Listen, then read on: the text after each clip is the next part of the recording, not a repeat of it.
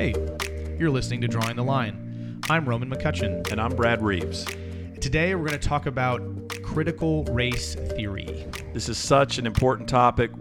We did a whole new season for it. Let's get started.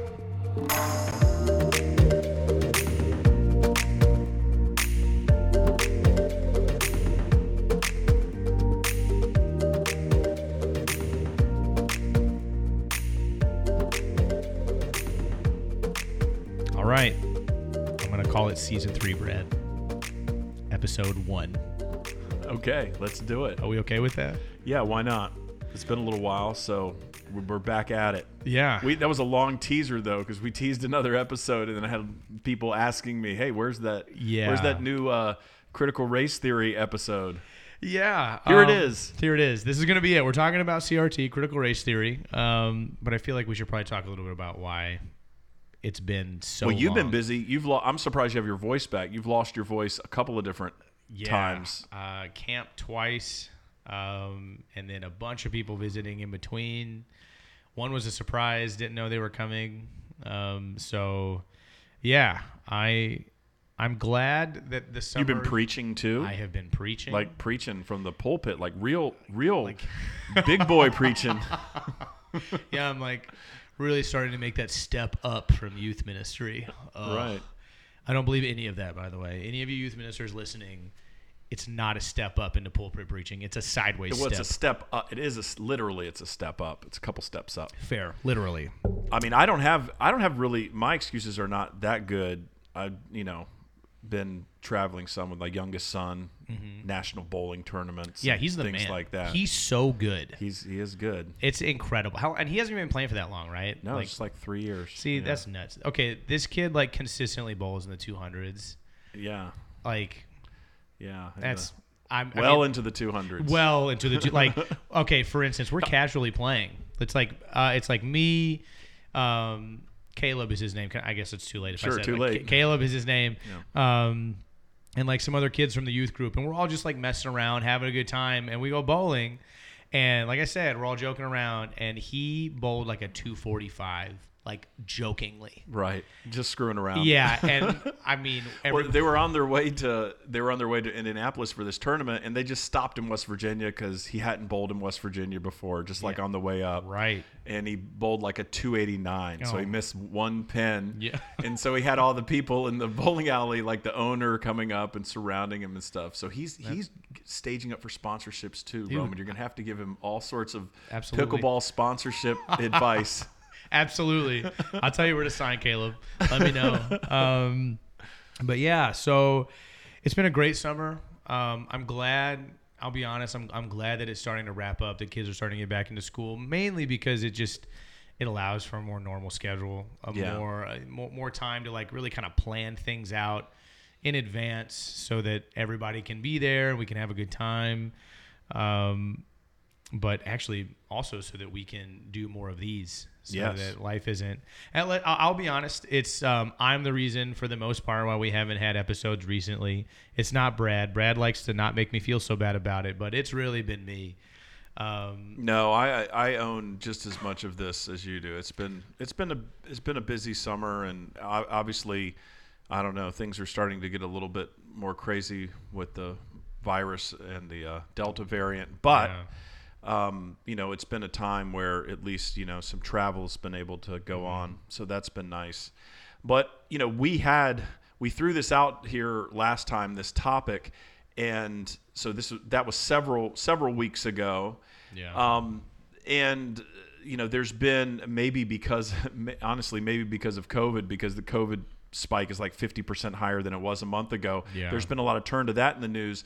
But I read something, Roman, that said that in critical race theory we'll probably we'll talk about it in a lot of aspects of it, but it has been around for 40 years. It's about as old as I am. Yeah. But in the past I read something that said in the past 20 years within popular journalism, the term showed up something like 1,000 times or 1,200 times over a 20-year period. Yeah. And in the past 6 months, it showed up over 6,000 times. Wow. In national newspapers and in articles. So this is something that not only is being talked about in popular culture, but this is also a situation where you have, for instance, I think it was the 5 different presidents from Southern Baptist seminaries band together and issue a statement that said that critical race theory was antithetical to the, at least the Baptist brand of Christian faith and evangelicalism. So this is something where, not just because it's being talked about, but because it is now intersecting with Christianity, I thought, hey, why don't we have a discussion? We've talked about a lot of other, I think, difficult issues. Yeah. Again, our initial disclaimer is that we're just 2 white guys trying to engage on really tough topics that include topics like race. So, we just do the best we can, but we sort of, from the outset, acknowledge our limited perspectives. But I thought it'd be an important thing to talk about. Yeah, I think that it's something that is necessary because, I mean, just like you said, it's a part of what's being talked about outside of church, I guess. And I'm a fan of, especially with youth, of having those conversations here, and it's here as in like together with other Christians, right, in a church community setting, not necessarily to push one way or the other, but to hopefully let them know that this is a comfortable place to be comfortable. Yeah, and to discuss things that are actually happening. And so I actually thought this would be interesting discussion to have, because it could be just an example of how we can actually talk about relevant social happenings and engage in topics that people are talking about. Yeah. And really talk about, well, how do you do that from a Christian perspective? Like, how does that, again, what is the intersection between that and our faith? How do we do that? Because I really don't like the idea that you walk into the church and it's just like, okay, let's use the same church language and study the same books and say the same things and hear the same sermons about the same topics, and then you leave, and then you've got this life that's just blown wide open with all of these things that you actually have to deal with in your everyday life, that, guess what, you didn't discuss any of that at church because you just went to church and played church. Yeah. So I think that's what you're saying, especially with young people. If we're going to have any shot of instilling a faith that's going to continue on for young people, you want them to be able to integrate 100% of their lives into their theology, into their faith. Like, it all needs to work together somehow. Yeah, no, I agree absolutely. I mean, I think that your Christian walk should encompass everything about what you're doing and what you're talking about. And so to be able to do that, it needs to be in everything that you're doing. I don't know if that makes sense or not, but if that can be the lens in which you view things, that is how, well, I'm assuming how you're going to live life, which is the goal, right?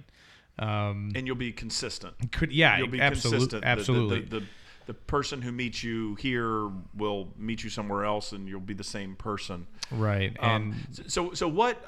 Sorry, I don't know if I cut you off. Go ahead. I just do your thing. wanted to sort of hear what, I've got thoughts about this just because critical race theory started within law school context, within legal context. So I have a bunch of thoughts about this, but I'm interested to hear sort of what your take is as somebody who didn't go through critical legal training, right, but just has been sort of experiencing, hearing these terms and maybe seeing it play out, seeing some of these debates where educators or you have, just so everybody knows the context here, you had President Trump last year, issue an executive order that said in the military, for instance, what it was trying to get at is that it was trying to ban the teaching of any critical race theory. Right. And then you had, President Biden gets elected, very first day, boom, he reverses that executive order.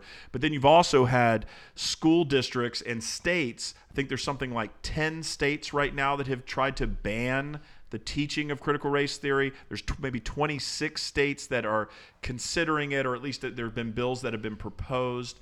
So, I mean, that's some of the, just to give you a flavor of what's out there. But I wanted to sort of get your reaction to that, or what, what you've seen out there, Roman. I've been able to have like this conversation, or at least hear several conversations about the idea of critical race theory and whether or not it should be banned or not be banned, or whether or not it's even truth, or whether it's just a way to make white people look terrible, or whether it's just a way for minorities to just gain a bunch of ground for free. I mean, the arguments are kind of, and it's basically you're on one side or the other.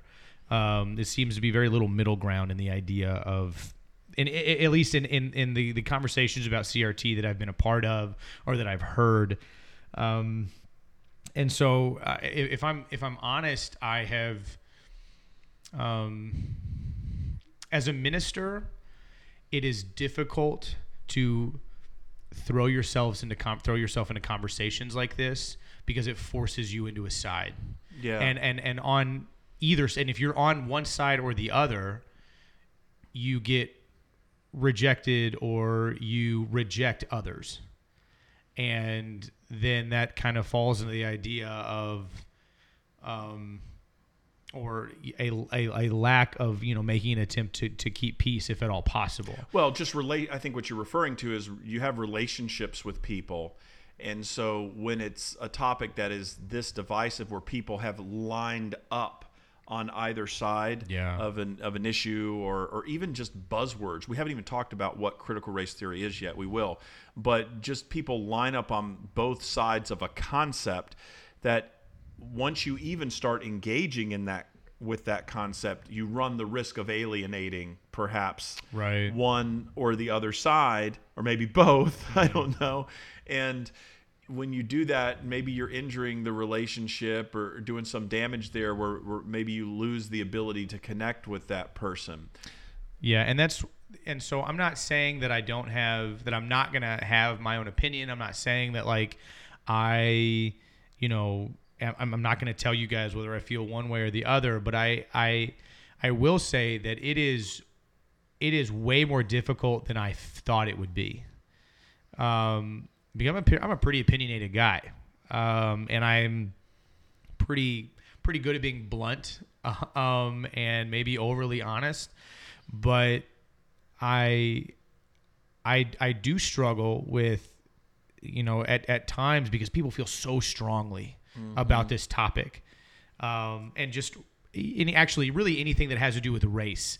At this moment in time, people they have such strong feelings and connections, and I'm not saying that that's bad, but I at times, I'll be honest, I don't know what to do, because if I say something, if I have an opinion, I alienate somebody, like you were saying. And if I don't say anything, I'm not doing enough. Yeah. And that reminds me, I've been reading and listening to Ibram X. Kendi, who wrote this book on how to be a non-racist, right? Mm-hmm. And this idea that, simply sitting back as a white person and doing your dead level best not to be racist, not to act in racist ways, or even, I guess, harbor racist thoughts, is essentially not enough. Yeah, it's not. Right? So there's that idea, and I think even that concept probably makes a lot of people uncomfortable, a lot of white people uncomfortable. The idea that, wait, it's not enough to not be racist, I have to do more. Which, that goes beyond racism. That goes into a lot of other topics too, where just the idea that you're not doing enough, or you must do more to sort of be okay. Well, let me maybe back up a little bit and look, there are people way smarter than I do with PhDs and who are published and have terminal degrees and all that could talk circles around me in critical race theory. I do think that, because I have a formal legal education and understand sort of the beginnings of critical race theory, like I said, it started really at Harvard Law School with a professor, Professor Bell, who ended up resigning / I think sort of getting kicked out of Harvard Law School because he was teaching these theories, but he had a following there of African American students and other students who what they were really trying to do, and I'll try to make this as simplistic as possible, is they were trying to examine and assess systematic racism. Really, they were confined to looking within America, but in American legal structures. And this was a way of looking at society, a way at looking at, like I said, societal structures and legal structures to find out whether you sort of had, racist, not just racist ideas, but these outcomes and inputs and outcomes that created wild disparities in the legal system. And so they wanted to examine those things, and they were examining them from a particular point of view, but critical, not just critical race, not just CRT, critical race theory, but critical theory, goes back like another 50 years before that, and does have some Marxist origin where there's criticism of different social structures and who they benefit. It's looking at structures and seeing who has benefited. Okay, pause with that because I don't want to, like I said, we could go way, way, way down that rabbit hole. Yeah. But I want to come back to this idea of, all right, how do you approach anything like this as a Christian? Yeah. And I think a starting point needs to be that Christians must be on the side of truth. Absolutely. Okay? So like anytime a Christian or somebody with a Christian worldview, so just a Christ-following worldview, somebody who's a believer in God and a follower of Jesus, there would be no reason for us ever to deny truth, even if that truth doesn't necessarily come from somebody who's directly within our tribe. Right. Like if it's true, it's always true. Yeah. Always, always, always, no matter who's saying it. Yep. So I think that any situation where we would have a knee-jerk reaction to something because it has a certain label that might initially make us uncomfortable, if there is underlying truth, I think as Christians we should be willing, especially because of the teachings on love for neighbor, enemy love. Yeah. We should hopefully be willing to pause and take a breath and actually examine, whatever is being put in front of us to see whether there is truth. Absolutely. And man, I love that because I mean, not to be punny or whatever or anything, but like it rings true all the time. It is a, are you, and it's something that people don't really want to hear often is, are you actually seeking the truth? Yeah. Or are you just seeking what makes you feel good or comfortable in the moment? Yes. And nobody, for the most part, people don't want to hear that because we instinctually are looking for what makes us comfortable. We instinctually try to find a space that we enjoy being in. And for the most part, people don't enjoy being wrong about something, especially something that they have dwelled in or have been a part of for a long time. We talk about, the South. Well, I'm going to talk about the South just in general because I was born in Alabama, and so I have family that lives there still. You can. One of the things one of the expressions they used frequently is, "Oh, he's just a good old boy," and so one of the things, I'm from Alabama, right, and so. I've been a part of churches in Alabama, and one of the things that they really enjoy sticking to is traditions that aren't even necessarily, quote, like whatever church whatever denomination they go to is like that denomination tradition. It's really just whatever they have done as a community. Whatever that church, is. That tribe has done. And I believe these things, or we do these things because my dad did it. And my pappy's pappy, and it goes and goes and goes, and exactly, and people don't want to let that go because it's familiar, and because in some ways it would now we're starting to talk about sort of family dynamics, but what you would be doing is it would be disrespectful. Yeah, it would be. To dad, to granddad, to grandma, to great grandma, to a long line of people, if you took things in a different direction. Yeah, absolutely. And so you're right. We have those biases that come through. So anyway, I guess maybe to dig into just a couple of details, and this is from my perspective. So now we're going to maybe get in a little bit more to my opinion. In my opinion, I guess let me start sort of at the end. I actually think that dialogue like this, and dialogue, whether it's started by critical race theory or whether it's any examination of these issues, I believe it's incredibly helpful because it gives us a platform to talk about race, to talk about racism, but to talk about systematic injustice and inequality, which I believe is something that Jesus would care about. We say what would Jesus, your bracelet, what would Jesus do? What would Jesus do? What would Jesus think? What would concern Jesus? What would be disruptive to Jesus? Mm-hmm. And I think that when you have systematic inequality, systematic racism, when you have institutions that just spit out these terrifically disparate outcomes, that it is worth asking the question, what's happening here?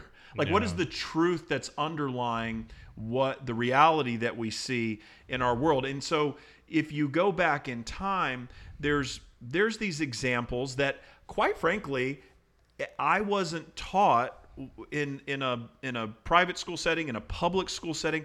I wasn't taught when I was growing up. I wasn't taught about redlining in Chicago and in other areas. I wasn't taught about how that worked to essentially, if not directly, indirectly cause African Americans not to be able to have home ownership. Right. Yeah. Right. In the 1930s and after. The Tulsa, Oklahoma Black Wall Street and the burning of, we just had the 100-year anniversary. Yeah. I mean, even knowing about Black Wall Street, I've been talking to African Americans and listening to different, professors talk about this, just some of these stories of things that have happened over time to, particularly talking about the African American community in our country. These are stories that haven't even been told, number one, but number two, as they've been told, you start to think about, well, what are the outcomes of some of these things that happen? But it's not, people are like, oh, well, you're going back to the 1930s or you're going back to 1920s. How about this? Virginia, didn't we joke about marijuana a few weeks ago? We did, okay. Yes. So in Virginia, marijuana was legalized as of July 1st. Yeah. Did you remember water your plants today? I'm just kidding. I actually Roman. already used all of it. I don't have anything to water. 6 plants per person. I got to get more seeds. So, but in Virginia, which is really weird right now, by the way, which you can smoke marijuana, but you can't buy it. You can't sell it. I know. You can't get, I don't know. But anyway, here's the reason why. The reason why that they legalized marijuana is that they decriminalized it a year or two ago. And when they decriminalized it, the reason they did it is because they were having these wildly disparate outcomes where all these African American and people of color were being arrested for marijuana possession. Mm-hmm. Well, here's the thing. Whenever they actually did analysis, they found out people don't smoke any more marijuana if they're black or if they're white or if they're Hispanic. Everybody is essentially smoking marijuana at the same level. So they were like, okay, well, let's decriminalize it. Well, guess what? They decriminalized it. And even after they did so, if you were African American, you are 4 times more likely to be arrested for possession of marijuana, even with it being decriminalized so that it's just a ticket. So they ultimately decided that they were going to legalize it because the way the system works is that African Americans, even though they comprised, I think, only 20% of the population in Virginia, they were more than 50% of the people who were arrested when they're smoking it at the same rate as their white counterparts. Right. So that's just an example of something that's like right here, right now, 2021, where you see there's something systematic that's going on where you see a wildly different outcome for non-white people as white people. So I just thought I'd throw out a couple of those examples of, I think, one positive thing that critical race theory can do is it can give language, and it can provide analytical tools to assess the impact of some of these things that have gone on historically, from slavery to segregation to Jim Crow up to the modern time in legal systems and penalties for like cocaine versus crack cocaine, things like that. Right. It gives us those tools, but also it starts the conversation. Okay, that's a lot of me talking, but I just wanted to throw out a couple of those examples. Well, I think that those are conversations that need to be happening. I mean, those are things that we need to be talking about. It's not necessarily the same conversation, but it is a conversation that I had at camp actually maybe 4 days ago. And this one may be, I don't know, striking to some, but I was talking to there was a high schooler, and I think he's either still in college or is about to be out of college. And I said, all right. And they are both black. And I said, hey, I have a question, and I want to know the idea or thoughts on the use of the N-word from white people. Excuse me. Now, the reason that I asked this question, one, is because I want to know, but then also I think those are kinds of conversations that they have an opinion on, and then from there it creates, and like I can react to that opinion from what they have to say, and then we were able to like move forward, through into things that are deeper, like critical race theory, or even things that even have a deeper meaning to them. And so anyway, I asked the question, and both of them said, hey, we don't actually really care that much. We say it all the time to each other. Now we know that it was, originally used as a derogatory remark, and however, we know you, and we know that if we're playing basketball and you were just saying it like we're friends, then we wouldn't really care. Now, if we thought that at any point you were using it as a negative remark, or maybe you said it with a hard R, we're gonna have a conversation. We're not gonna enjoy that. But for the most part, we don't care. And I was like, all right, cool, appreciate it. I mean, I'm not gonna say it, but like, right. I appreciate that. And then another guy comes in, and he's also black. He's actually also a youth minister. And I asked him the same question, and both of these guys are still sitting right here. Remember, one's in high school, one is, I think he's either in college or just got out of college. Yep. And now you have another guy who is a little bit older. He's actually late 20s. And so he said, absolutely not. I don't want to hear you say it. Yeah, no circumstance, no way. Yeah, no how. And so we got into this conversation of, I was like, okay, cool. Why? And I don't ask this question as to why. It's I'm like, well, why can't I say it? I could, and I did. Ask questions like, well, you say it, so what's the difference between you saying it and me saying it? Not like, well, you because you say it, I should get to say it. That's not the same. That doesn't work that way. And so also have an understanding of how you ask questions to people, but his thoughts and ideas were completely based off of it's ours. It's our cultures, and we're tired of people stealing it. Mm-hmm. And I had never even considered that thought before. And I didn't necessarily completely agree with everything he had to say. But I'm able to sit there and listen, and I'm able to understand where he's coming from and say, you know what, that point makes sense. Yeah, it's interesting, because there's so much history in our country surrounding race. And when you're, Right. we're in the South. I mean, you talk about Alabama. We're in Virginia. We're Is south. Virginia considered the South? We're south of the Mason-Dixon line. I mean, the capital of the Confederacy okay. was just north of us. We're south of Oh, that's south fair. south I forgot of about Richmond. that. Yeah. So yeah, I mean, I guess we're by the coast, so it's more cosmopolitan. No, but it's the South. So the reason I make that point is just because I know my wife, having grown up in Central Valley, California, there's a completely different set Oh, yeah. of sort of a racial backdrop there.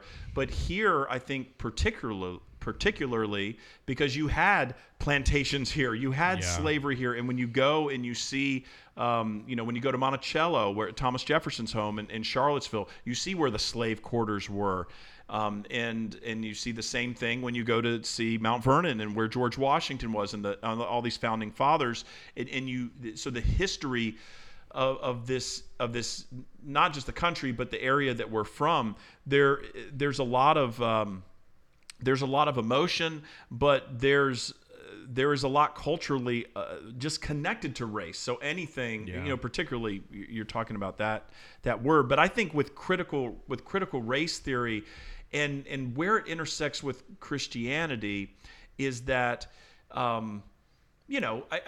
let's just ask kind of the bigger question: what should be? I mean, do Christians have a role in dealing with injustice, in reacting to injustice, or do we kind of this idea of sitting back and just making sure we don't do anything racist? So if it's not using racist words or racial slurs, Right. should we do is that enough? Or let me just ask this. We've talked about this before too. What if you have a church that is it's a diverse church, but in the diverse church, the preacher, the eldership, the deacons, the leadership doesn't reflect the diversity of the congregation? Right.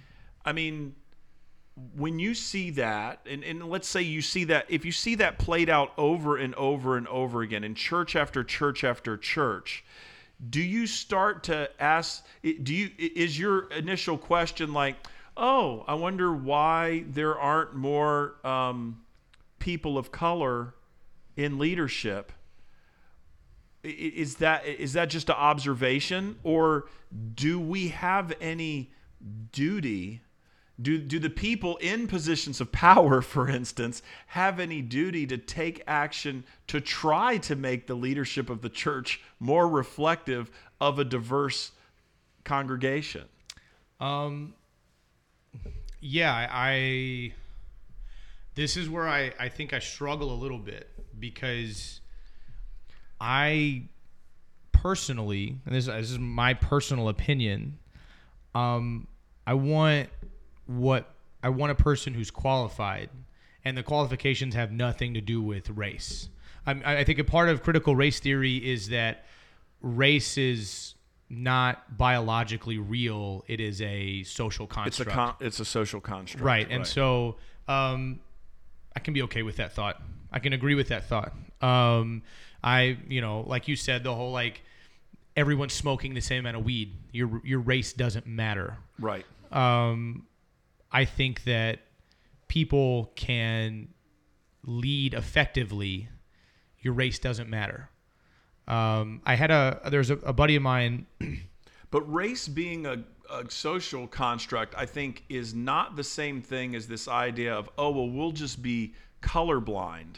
Well, yeah, I'm not wanting to be colorblind. No. I guess my point is that if you see churches, this is really the question. I mean, I think we are boring down on the issue.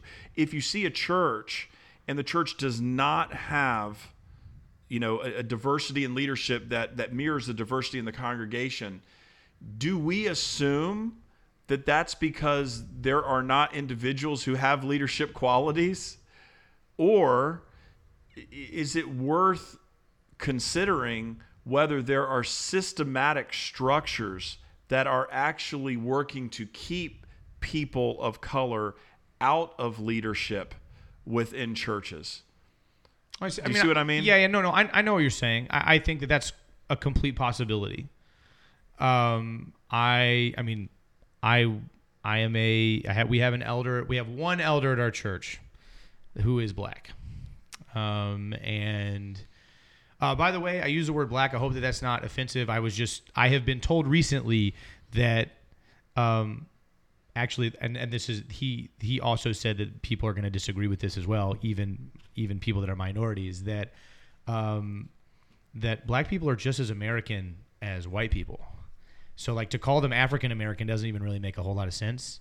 Right. But so that's what I'm going off of when I say that. And if you disagree, that's fine. Right. Just know that there's no intent behind that. That's just what I was told. Understood. So, no problem. No, I think that is completely possible. And I hope and I pray that that's not the case. I'll be honest. I have been at this church for a year, like a year and like 3 weeks now, I think. And, that has been 90% COVID. Yeah, no kidding. So I couldn't even tell you if there are minorities that are even capable, like other minorities that are qualified or even capable of being leaders in this church. Yeah. Now, I have not intentionally ignored them or ignored anyone for that matter. Right. I just don't know. Right. I will say though that if I were seeking out leaders, I would think that at least in the leadership that we have here, I would be shocked if there was conscious racism in there. Yeah, and I think that is what critical race theory, using that as an overarching term, is actually one of the things it's saying is that racism does not come exclusively and not even primarily through conscious racism. Right, exactly. Right? Mm-hmm. But I think one thing we would agree on is that it is helpful for you to see someone who looks like you in positions of leadership, just to know that, hey, okay, maybe this is a path. Yeah. I think the same thing is true for women, quite frankly. Like we're good to see women in positions of leadership so that young women can see that. I think it's good for young men to see women in positions of leadership so they can see women have skills to be leaders as well.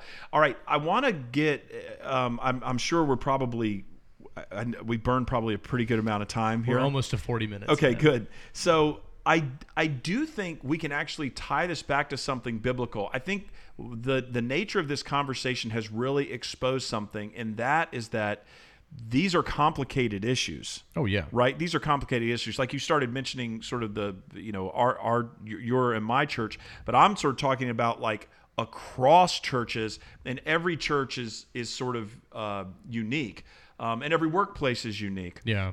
But you have, I remember there was a study that popped up when I was in law school, and I'll bring it back to scripture. There was a study that popped up in law school that I found incredibly interesting, where they took these resumes and they had names that were, that they thought people would identify as being black names, right? African American names. And they had names that were, typically white names like Greg Smith or whatever. Yeah.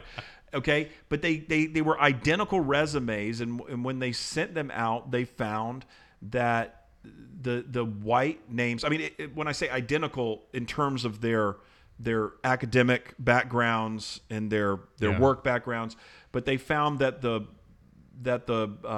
African American names, that they had to send out 50% more resumes to get callbacks than the traditionally white sounding names did. So when you see that, I mean, is that because the people who are reviewing are consciously being racist? Maybe, but maybe not necessarily. Maybe that's something that happens at sort of a different level, right? Now, like I said, these are complex issues. There's a bunch of there are a bunch of proverbs in the book of Proverbs, the word proverb means a comparison. Yep. A proverb is a comparison of one thing to the other. And you get over and over again in the book of Proverbs this comparison between people who are simple and people who are prudent. And wisdom, who's described as your sister, okay? Right. Like, let wisdom be your sister in the book of Proverbs, which is awesome.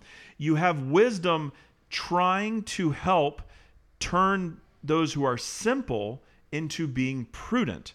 The Proverbs 8:5 says, "You who are simple gain prudence. You who are foolish set your hearts on it." And then Proverbs chapter 22 and 27, it talks about the prudent. The prudent see danger and take refuge, but the simple keep going and pay the penalty. The Proverbs, the purpose of the Proverbs, right from the very beginning in Proverbs 1, the purpose is to receive instruction in prudent behavior by doing what is right and fair. And so I keep saying that word over and over again. The word prudent, we don't really use that word very much. Right. It's kind of a lame word. That's weird. And the word prude is even worse or lamer or prudish But another translation of that Hebrew word prudent is the word subtle. Yeah. Okay? And that's what I think of when I think about issues of race, and I think about, sort of this, what critical race theory opens up, is it opens up an area of subtlety, where there's subtlety and there's nuance. All right, there's subtlety and there's nuance to these issues. And Proverbs, it's not just, hey, keep reading books, keep learning more, keep getting smarter. It's, hey, not everything is so black and white. Pardon the pun. Right. Not everything is so black and white, but some situations are complex and nuanced and subtle. And you need to, wisdom is trying to help you gain that sense of subtlety, that sense of complexity when you are weighing out and thinking through these issues. Yeah, I agree with that. And thinking of this, I thought of Galatians 6. It says, "Brothers and sisters, if someone is caught in a sin, you who live by the Spirit should restore that person gently. But watch yourselves, or you also may be tempted." And then it also says, "Carry each other's burdens, and in this way you will fulfill the law of Christ." There's two pretty big things there. I think that we can agree, or hopefully we agree, that racism in any form is a sin. It is wrong. It should not be done. And so one, if I catch you in that, it's my job as a Christian to have a conversation with you about that. Yeah, and I think, standing by while witnessing racism would not be something, just being like, well, it wasn't me. Right. Yeah. Like that's, I don't know that lets you off the hook. I mean, let your conscience be your guide, but to me, I don't know that lets us off the hook, especially if we see that in our church community. So certainly 100% on board with you. Overt racism is not something. Oh yeah, I mean, we talked about that. I think when our first when we were talking about Black Lives Matter, right? And I also think that I talked about earlier the idea of being like familiar or in a space like we instinctually enjoy being in a place of comfort. And you had mentioned that we in like in roles of leadership, we like seeing people that are similar to us. Yes, it's an instinctual thing, right? Yes. And so as a white person, instinctually, I'm like, oh, that's another white dude up there. Cool.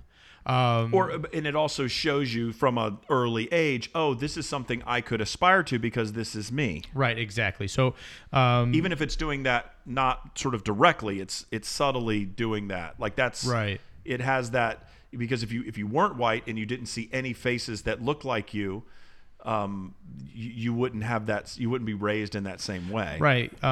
Like yet again at camp, a friend of mine had said, hey, he was the keynote speaker at camp, and he was I saw him intentionally taking time to be with the other, black children that were there.